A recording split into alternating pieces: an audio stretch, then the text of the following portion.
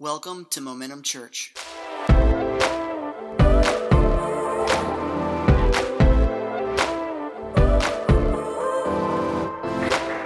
Didn't that girl preach last week? Yeah. Man, if you missed Pastor Stephanie's sermon last week or Pastor Brantley's sermon the week before, go back and listen to it.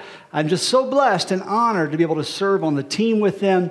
And if you're a guest, I'm Ross. I'm the lead pastor around here, which means they let me do stuff, which is awesome.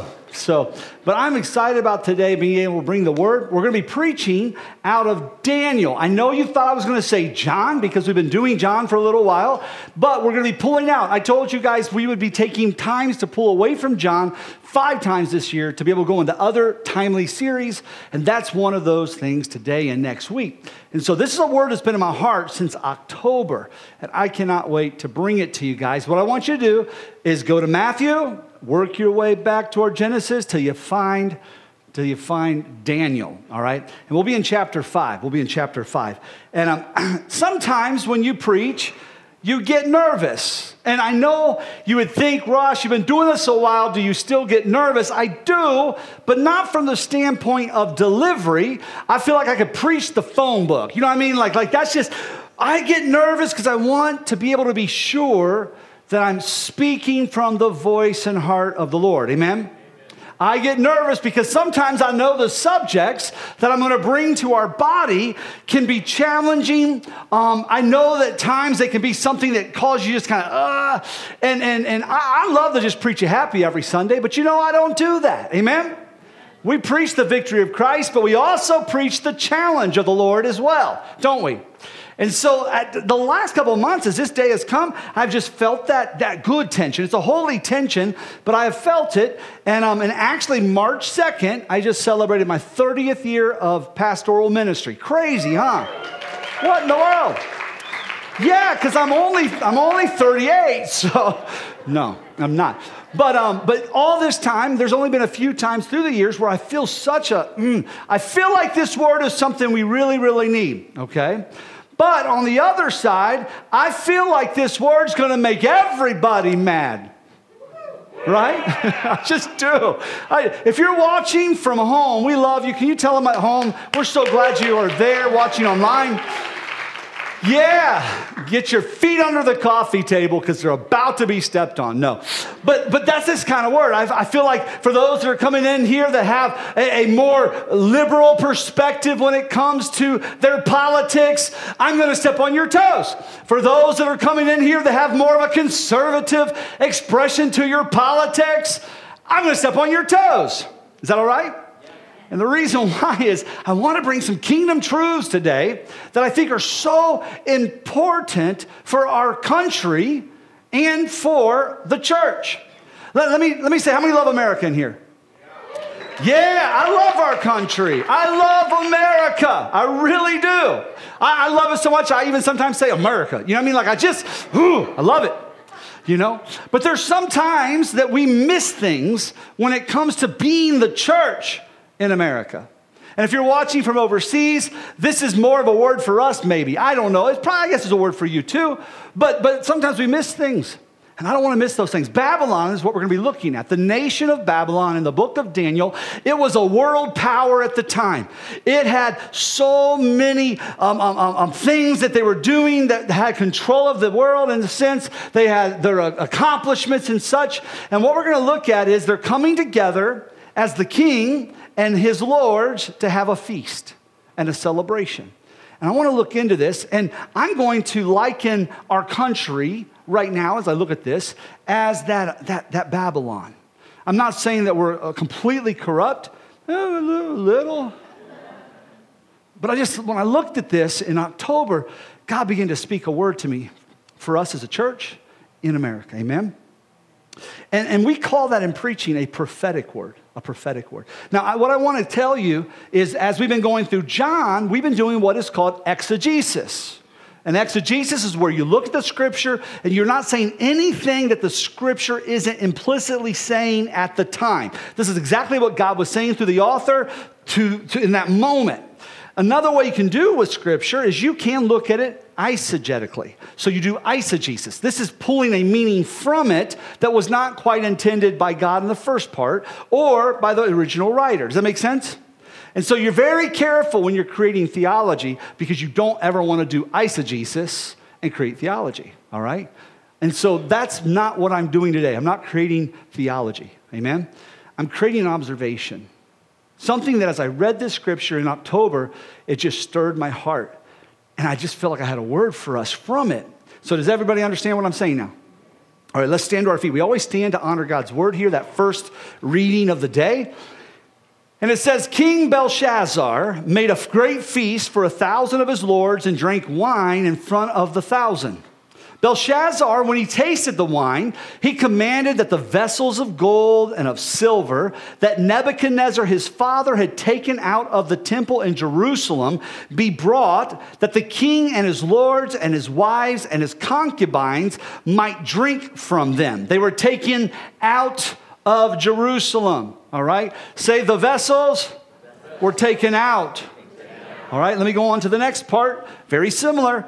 It says then that they brought out the golden vessels that had been taken out of the temple. Say the vessels have been taken out.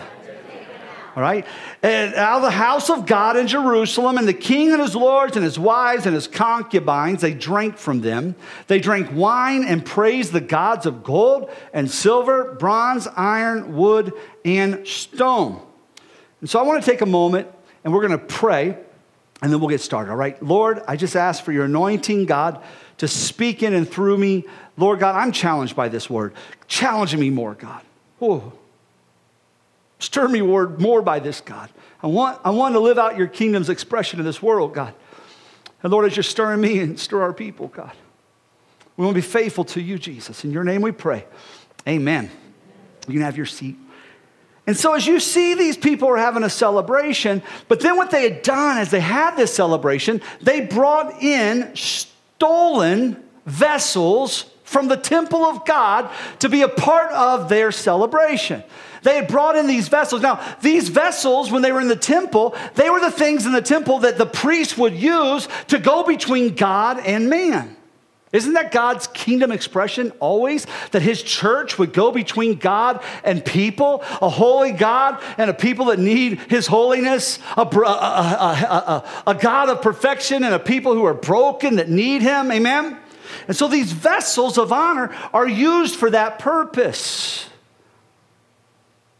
They're used in the purpose of the priesthood. They're used in the purpose of ministry, and in the scripture, they are sanctified. If a priest was to go in to use the vessels, he would have to be sanctified, and then those vessels would be sanctified and used. Pastor, what's that mean? They are set apart as holy for God's purpose to be used of God in that temple worship.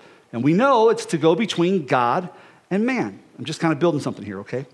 So now what we see is we see these people who have a pagan, if you will, agenda. You see these people who are celebrating their power, celebrating their accomplishments. All the lords, all the powerful people have come together, and they're in the middle of their feast, and they're bringing in these stolen vessels to be used in the middle of this feast.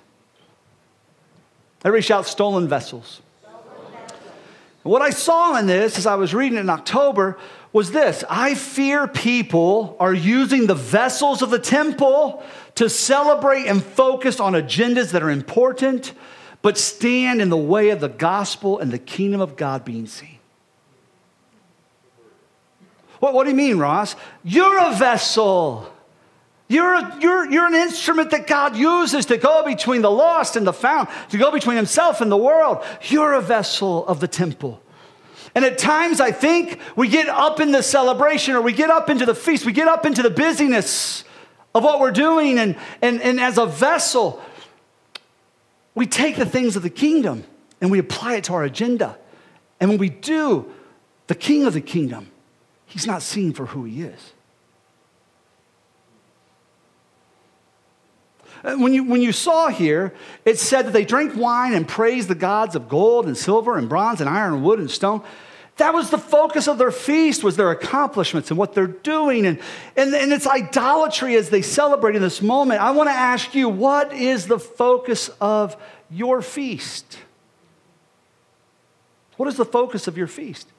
Well, what gets you, if you will, excited? What causes you to be stirred? What causes you to want to run? What causes, in a good way, what is the focus of your feast, your celebration? A few years ago, we went to a house, and I won't say who, obviously, but we went to a house at Christmas time, and a person I'm really close to. And as I walked in, I saw their Christmas tree. Now, how many here, you have those pagan trees in your house too? Pagans. Yeah, we do. We won't get into that, okay? But we recognize that in a sense, my Pikeville mother would always say, that's Jesus' birthday cake. She's so sweet. But we recognize that as a symbol, if you will, of our celebration, right? A symbol of our feast, our fellowship, or our celebration, rather, our feast, our time of honoring Jesus over the season. And so that's a symbol, right? So I come in and I look and my mind is just blown away. And the reason why, in the corner is the Christmas tree, all decorated with Americana. Now, I have no problem with Americana. Remember, I love America, right? But here's what blew my mind. It's all decorated with Americana, and the place where the angel is supposed to be, the topper, is a Make America Great Again hat. Now, y'all, I'm all about making America great again. I really am, you know. I love America. I do. But there was something that happened in me. I'm just going to be honest. When I saw it, my heart was grieved. My heart was, this is baby Jesus' day. You know what I'm saying? This isn't the celebration of anything but Jesus. I don't care how much you love and admire some politician. This is Jesus' day. And I don't want to trivialize it because you're like, Ross, it's just a Christmas tree. My mom and daddy, they would keep a Christmas tree up all year long after I left the house just because they didn't want to put it away. They'd have a Valentine's Day tree, and they'd have a St. Patty's Day tree, and they'd have an American tree at July 4th, you know. That's your grandma. So, but what hurt, guys, I'm just telling you, visceral. Have you ever had just something that viscerally, like you're like, oh, what was the gut hit is over the period of a few years where their conversation used to center around what Jesus is doing in people's lives, where their conversation used to center around what Jesus can do in your life right now, where the relationships were redeeming in the sense that they were ready to pour out the gospel, pour out the anointing of God through the person of the Holy Spirit and the gifts of the Holy Spirit. Over a period of a few years, they were isolated. Church wasn't conservative enough. People, they had to hear the truth, which always was a political phrase, not something from the gospel, not something from the word. Yes, I'm a little bit upset. Now, I'm thankful they've walked in some repentance the last couple of years. I'm seeing some change there. But all I'm saying that it was the apex of what I'd been seeing and how my heart was going, how? How are you supposed to reach a world when they can't see you past your political agenda? And it hurt because what it looked like to me when I read this scripture last October, I went, that was it. They're having a celebration, a feast. These are the things that are important to us. But they're using the vessels of the kingdom of God to do it. Yes, I'm yelling at them, so I'm not yelling at you. If it hurts, it should. Amen? And so, And so I want to show you a couple things. And here's the thing about this. When I show you these, I hope they hurt a little bit. I hope you can feel the pain that I feel when I saw these for the first time and why. And if not, I will say this. And I mean it. It's because the echo chamber in your life is too loud. Amen? And so I want to show you the first one. Let's do it. Vaccines don't save people. Jesus saves people. My body, my choice. Ooh, it's quiet up in here. Y'all afraid. Like, where's he going? Which direction? I saw that a few months ago, and I thought, oh my gosh. Now, listen, we have had a position as a church of honor. If you want to have vaccine, we're proud of you. If you want to not have vaccine, we're proud of you. You do you. You be you, boo. Right? And we're not going to have a fight over it. And we haven't. Amen? Woo! Yeah, no, we haven't.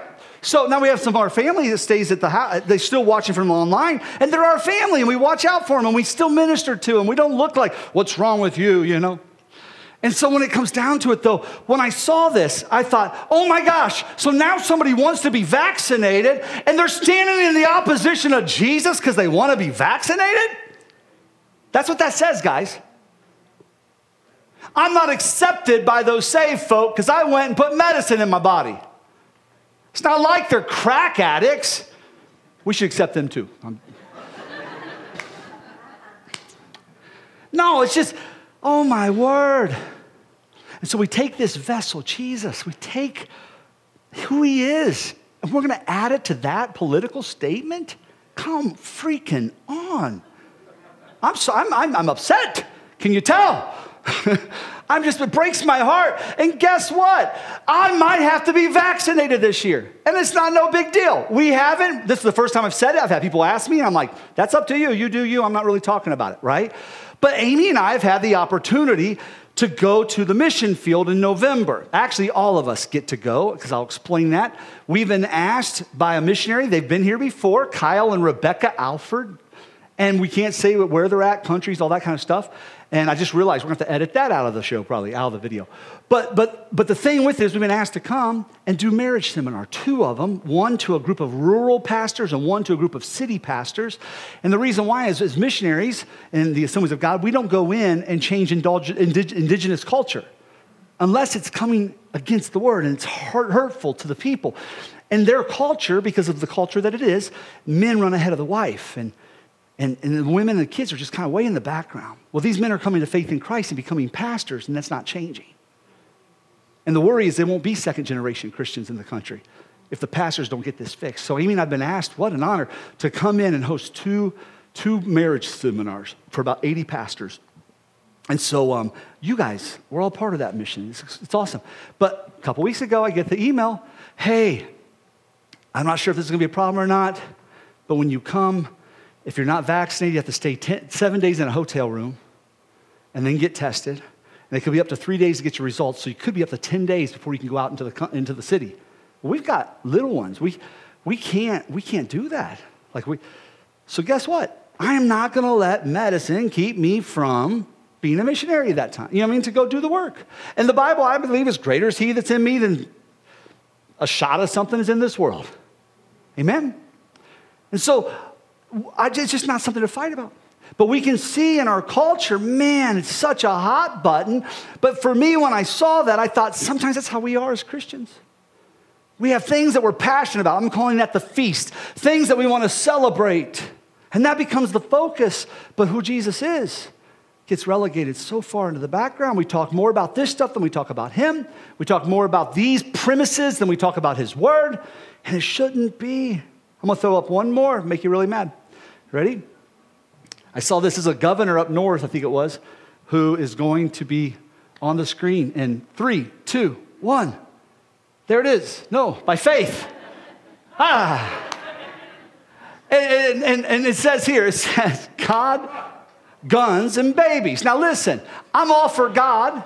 I'm all for guns. I got 5 children. I'm all for babies. I think there's kids in here. I was especially making them know. No. Amy, I'm sorry. So, not that sorry. But when I read it, I was like, oh my gosh.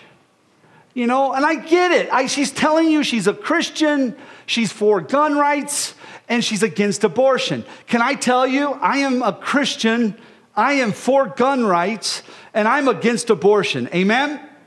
Okay? I have compassion for the one that's had an abortion, but I am against it. Does that make sense? But man, people get so gung-ho about so much stuff, and they forget to talk about Jesus. You talk more about the gun range and your gun rights, and you got your gun stuff on your t-shirt, which I got some of those too, okay? But it's more the focus of the feast of your life than Jesus. Make sense? Now, first service, I made a statement, and I thought to myself, that was rude. I have to definitely make that in the second service. I joked with the men. I said, men, if all you are guns, and you've never killed one thing, taken its skin off and put it on the table for your family to eat, stop it. Just shut up. I was kind of making a joke, but it's kind of serious sort. No, I'm all about guns. Man, you come into my house and try, and I actually lost a church person years ago over this, because I said this exact statement. I said, somebody breaks in my house, they'll die. I believe in guns. And the man came to me and was like, if it's the will of the Father, you would die but you can't have a gun because God wouldn't have you have a gun. And I asked him, I said, how long do you think I was a Calvinist and a pacifist? I'm not either. I believe in the sovereignty of God, but I believe God's given me wisdom. Buy a gun. And I think God would be like, if somebody come through the door, shoot him, Ross, shoot him. I'm sorry. And I hope nobody comes. But I'll shoot him. No, so I'm not against this stuff. It's just when we juxtapose God, and it's a political type thing, it just grates on me. Does that make sense? There's just an icky factor to it, right? That's weird to say it that way. Theologically icky. It just is. And so I know it might sound like it, but I am not trying to be political.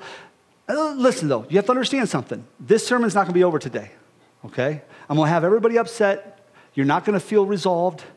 We're going to fix it next Sunday. Amen? Will you come back next week? Clap if you will, okay? Okay. I saw people not clapping. No, Jesus.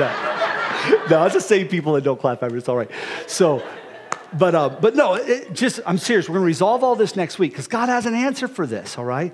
But I want to tell you, I'm not trying to be political. It's not that. I'm not here to give you a political response to the world. I am here as your pastor to give you a biblical response to the world. I'm not here trying to give you a political view regarding society and solutions. I am here to give you a theological view that points us to the solution. Come on, somebody. So what I would say in light of this is we've got to be careful what we're doing and how it affects the presentation of the gospel of Christ through us. We have to be careful. We have to be careful of things we say. We have to be careful of who you are. You're the vessel of God. You're the priest. You're the one that he's going to pour into and you're going to pour out of. Let me ask you, when you saw some of those things, what people do you think that see that would shut you off and never allow you to pour into them? What people? If that doesn't break your heart, something's wrong because you've positioned them as the enemy. No, they're lost. They're broken. They're making bad decisions. They need the deliverance of God. They need the healing of God. They need the redemption of God. They are not an enemy. Amen? They're a potential believer. Come on. They're not an enemy. They're somebody that needs Jesus. That's what they are. Now, I'm not saying that we're pacifists. We stand strong. Amen? Speak truth. But when it's the focus of your feast, you'll lose your platform for the gospel of Christ. At work, oh, that's that guy, that. That's that lady, that. Man, I want it to be at work. That's that lady that if you have a headache and you're not feeling good, you need to go to her because she'll pray with you. I don't know what happens when she prays, but the headache goes away.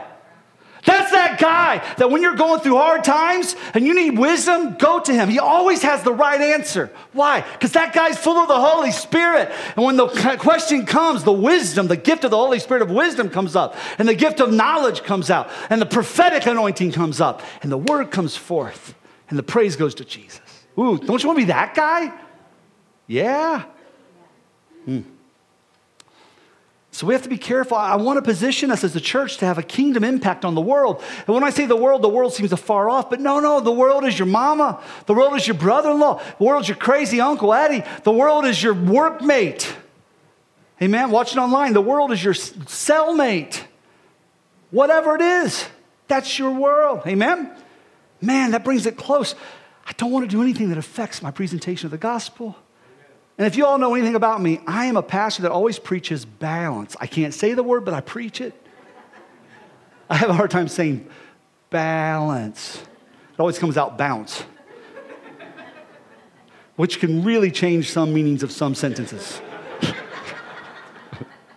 Oh man. So I'm all about balance, and that's what I'm trying to speak about. I thought Evan was mad and leaving. Oh, man, no, he's taking pictures. That's all I want, man. I just want us to be the church. That hand connected to God and that hand connected to the world, making a difference.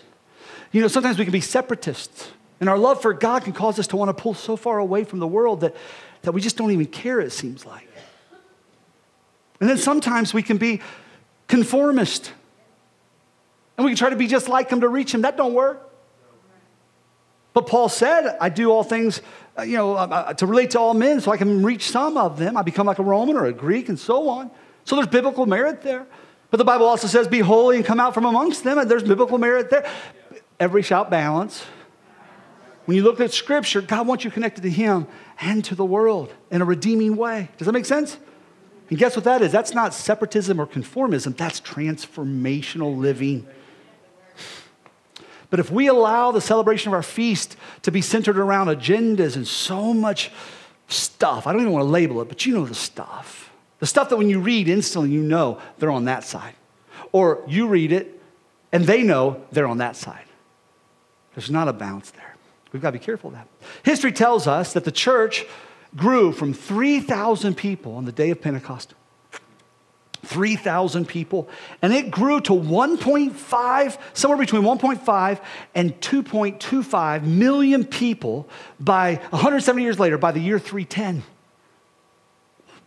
Amazing, absolutely amazing. That 170-year growth, it was kingdom and gospel focused. Do you know how I know that? You know how I know it wasn't about politics per se? They were just going after God and the kingdom? Because the politics hadn't changed. They were still being taken to the lions to be fed to them. They were still going through persecution, but guess what? The church kept growing. Is that awesome? Yeah. They weren't trying to get people to change their political views. They just knew if we reach enough people and Jesus changes them, everything's going to change. Now, I'm not saying we shouldn't have politicians. We should. I'm not saying we shouldn't have political agendas. We should. I'm just saying we've got to guard our hearts when it comes to being those who bring the gospel and the kingdom to others. That we're not being the one that stops the flow. That we're not being the one that keeps the conversation closed. All right? So you see this early church, it's growing. And then what happens?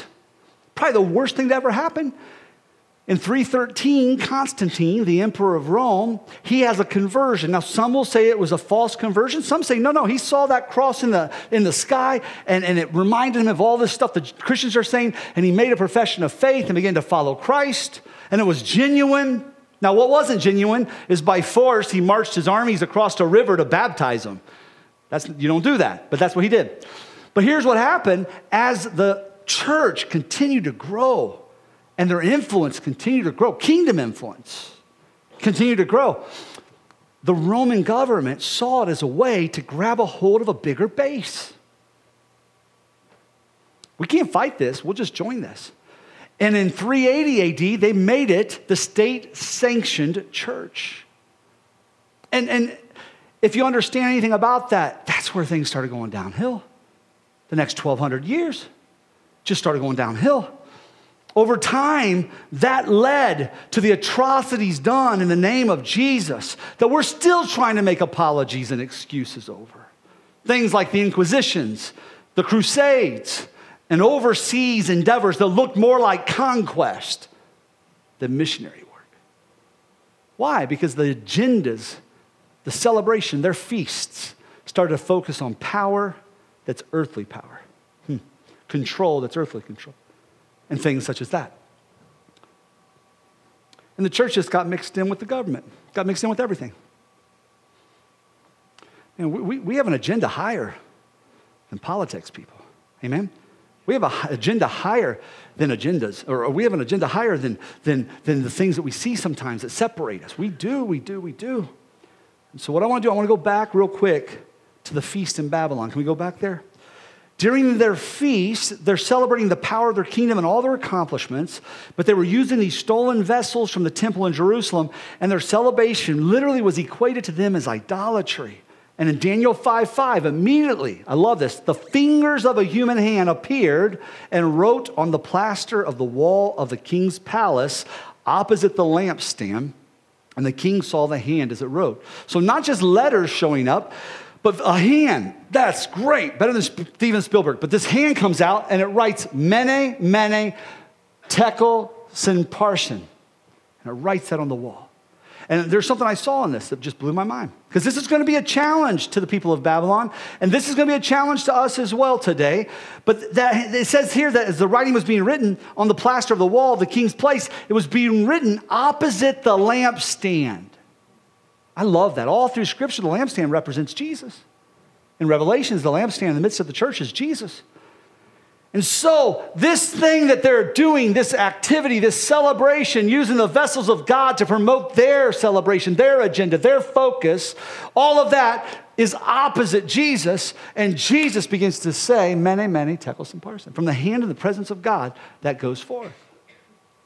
I just want to challenge. I don't want to live opposite of Jesus. I want to walk in the light of the lampstand. I want to walk, Lord, how do I allow the light of who you are to be seen even greater to my friends and family and people? Shout balance. I'm not saying anything goes. No, we can challenge people when it comes to things. You guys know constantly at this church, we always say, we're a come as you are church, but we're not a stage come church. We're not an anything goes kind of place. Why? Because we're vessels and we're priests. And sometimes the priests get dirty and we got to get our hand and our ear and our toe, that's kind of Old Testament theology, dipped in the blood and get sanctified so we can come and take the vessels and get them sanctified so we can do the work of the Lord. Yeah, but we're God's vessels. All right, so I want to continue with this. So what happens? Belshazzar, his color drops. He goes into a panic anxiousness attack, and he calls in his enchanters, his astrologers, and his wise men to be able to tell him, what does that mean? What is the interpretation of this? And he calls them in, and then his queen comes in verse 10, the queen, because of the words of the king and his lords, came into the banqueting hall. They're telling him this is what's happened. This writing, what is it? And the queen declares, O king, live forever. Let not your thoughts alarm you or your color change. Verse 11, ooh, I get excited about this. There is a man in your kingdom in whom is the spirit of the holy gods. Oh, I want to be that man. I want you to be that person. That one that when somebody has a problem or a question and they need an answer, there's a man, like I said, in this office that you can go to. There's a woman who you can go to. And you haven't been robbed of that influence because of some of the things you've had to celebrate so much. Does that make sense? And so we're going to tell you who this man is. It's Daniel. A man who was known to have the answers. Why was he known to have the answers? It says in verse 12, because an excellent spirit, knowledge, and understanding to interpret dreams, explain riddles, and solve problems were found in this Daniel. Who's Daniel? He says, whom the king named Belteshazzar.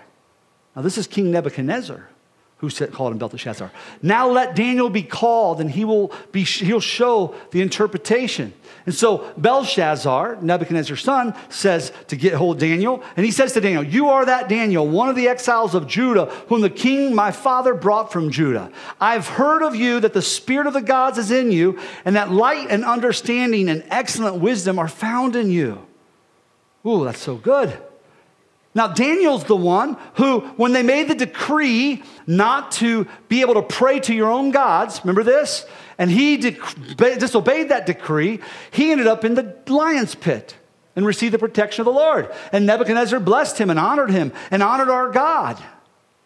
But here's what's wild. You don't see Daniel out on the corner. And I'm not saying protesting's wrong. Protesting has its place.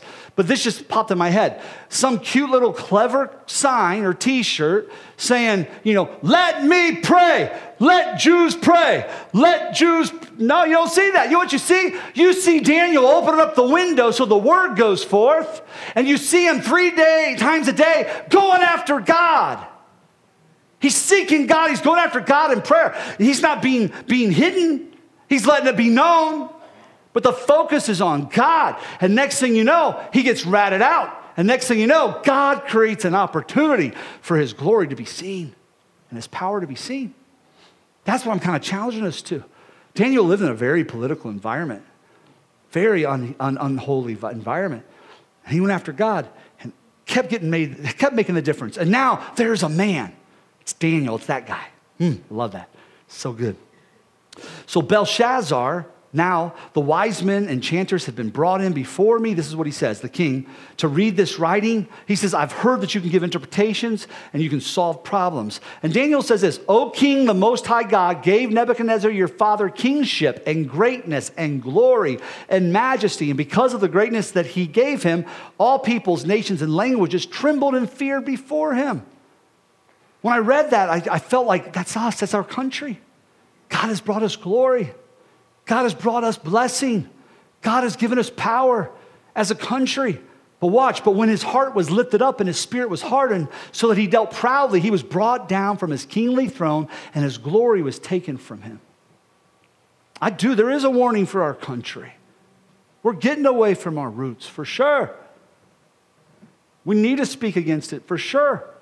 Do you know what happened to Nebuchadnezzar? He became like an animal, the scripture says.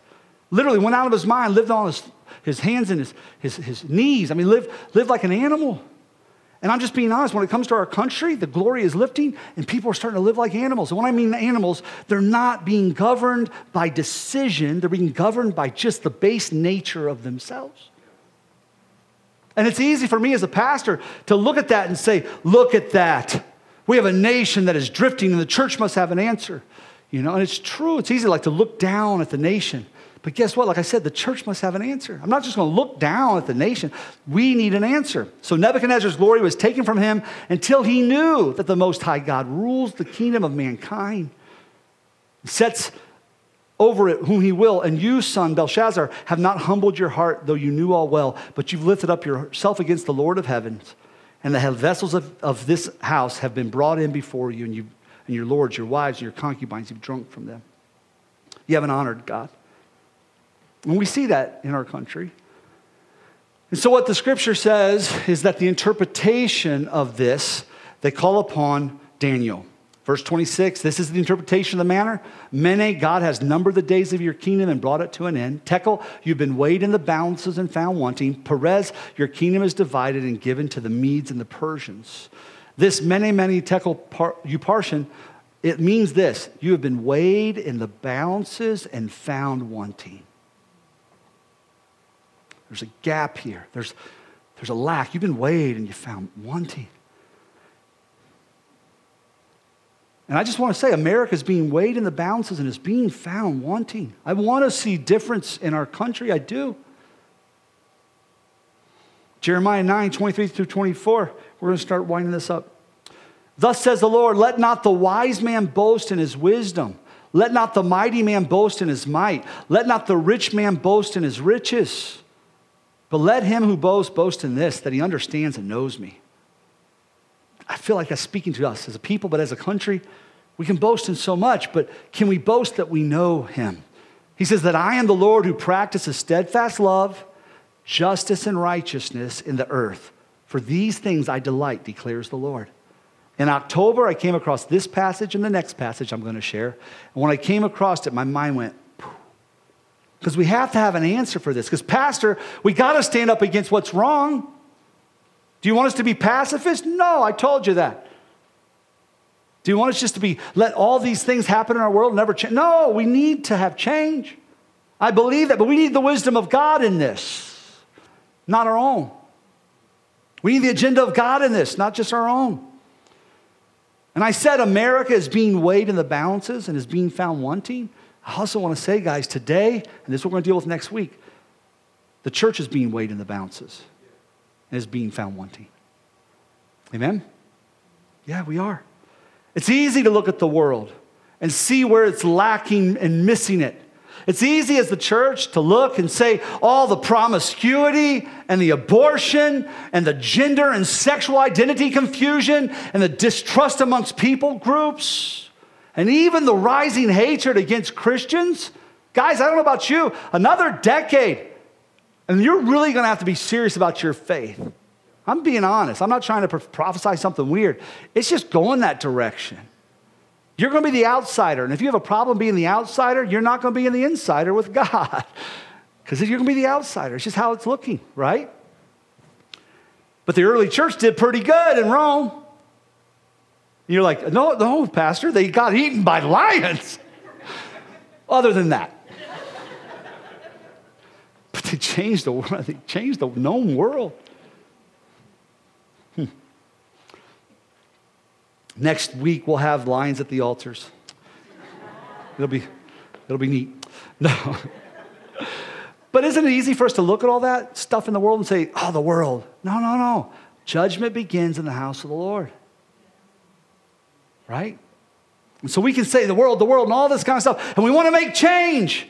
But listen, I don't think your t-shirt or your political party is going to make the difference. I don't.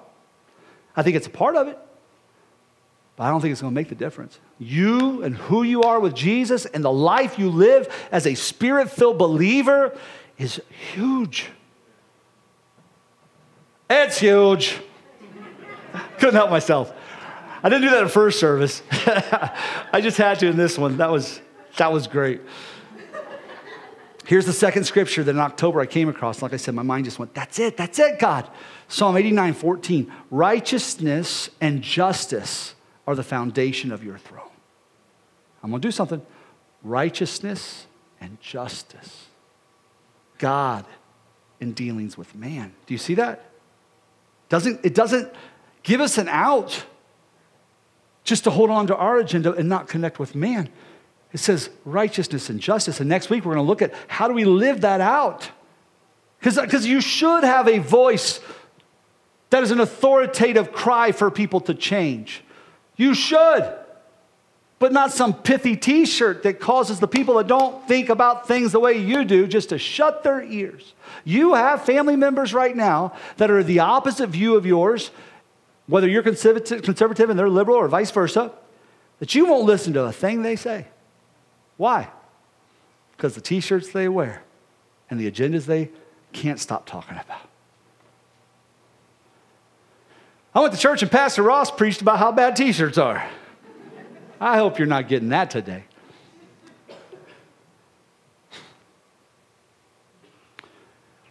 When you're living after God before your family, the conviction of the Holy Spirit comes in and through you to them. There's things they're not going to like about you, not because of your t-shirt.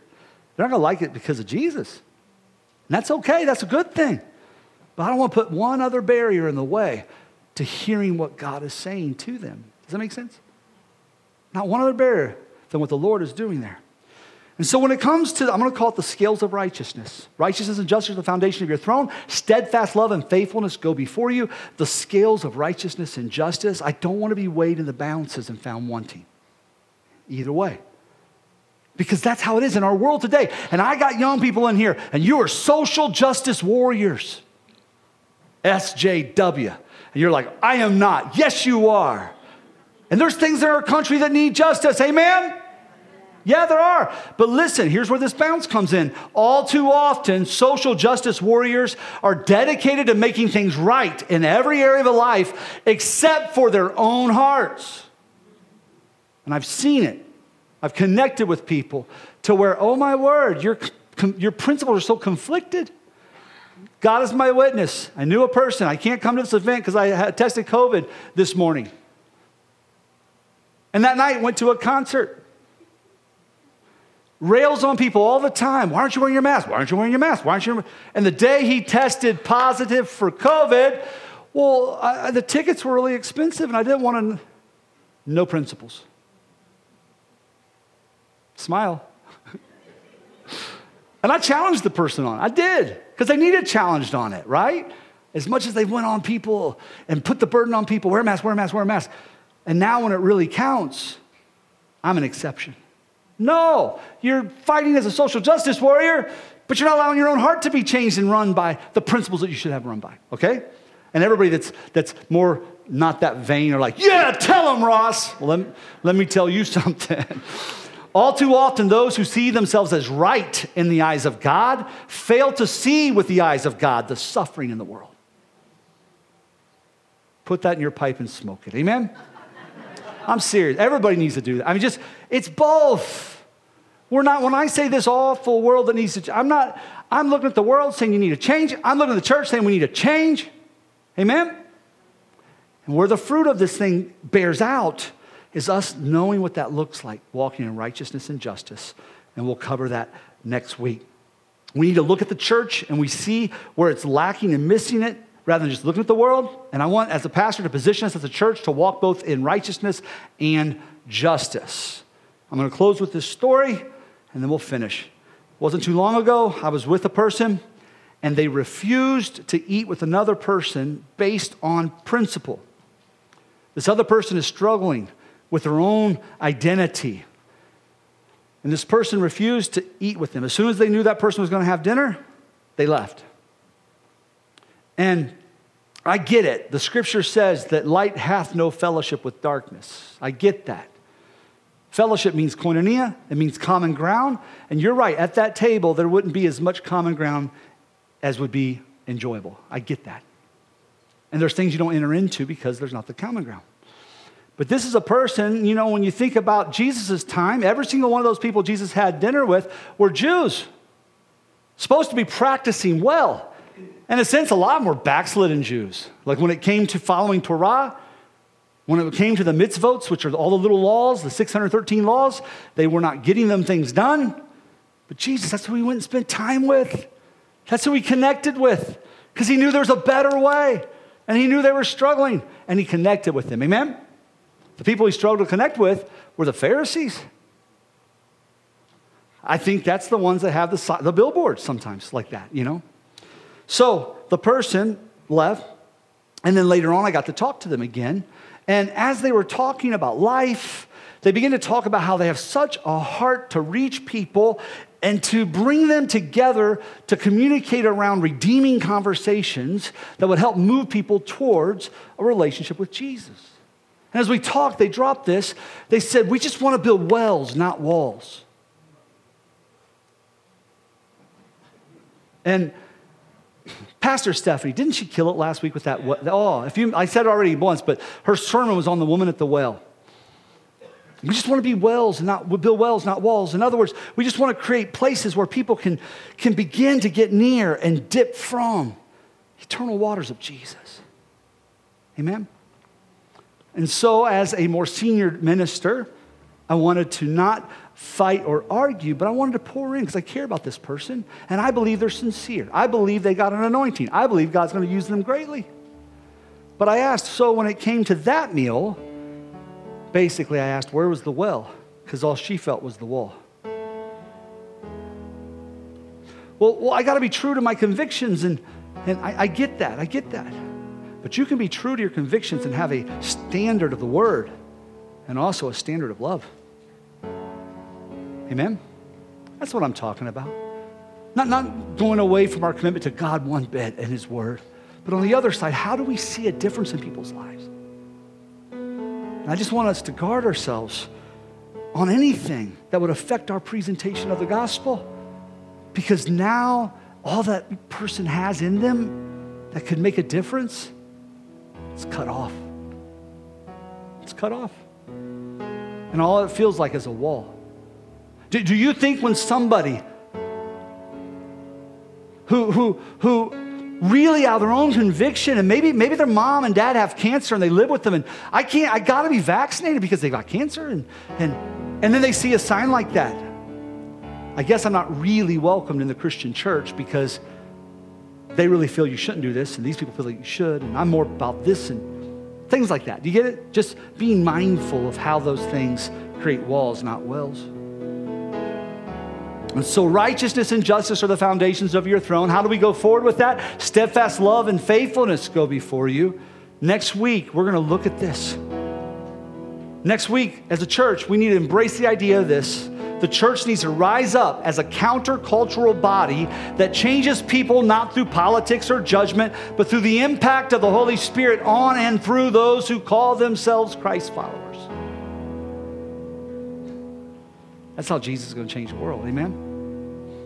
And so next week, we're going to unfold that and look at what does it look like to be true to righteousness, but also to embrace justice as well. How many's going to go with me there next week? All right, good. Good. I was worried about it. You think I kid? I'll tell you next week. You'll come back. I'll tell you a story. You'll be like, there ain't no way. Oh, yeah. But I want to pray for us, all right? Lord, we just want to be pleasing to you. We don't want to back down from your word or your positions or your holiness. We want to live as that example.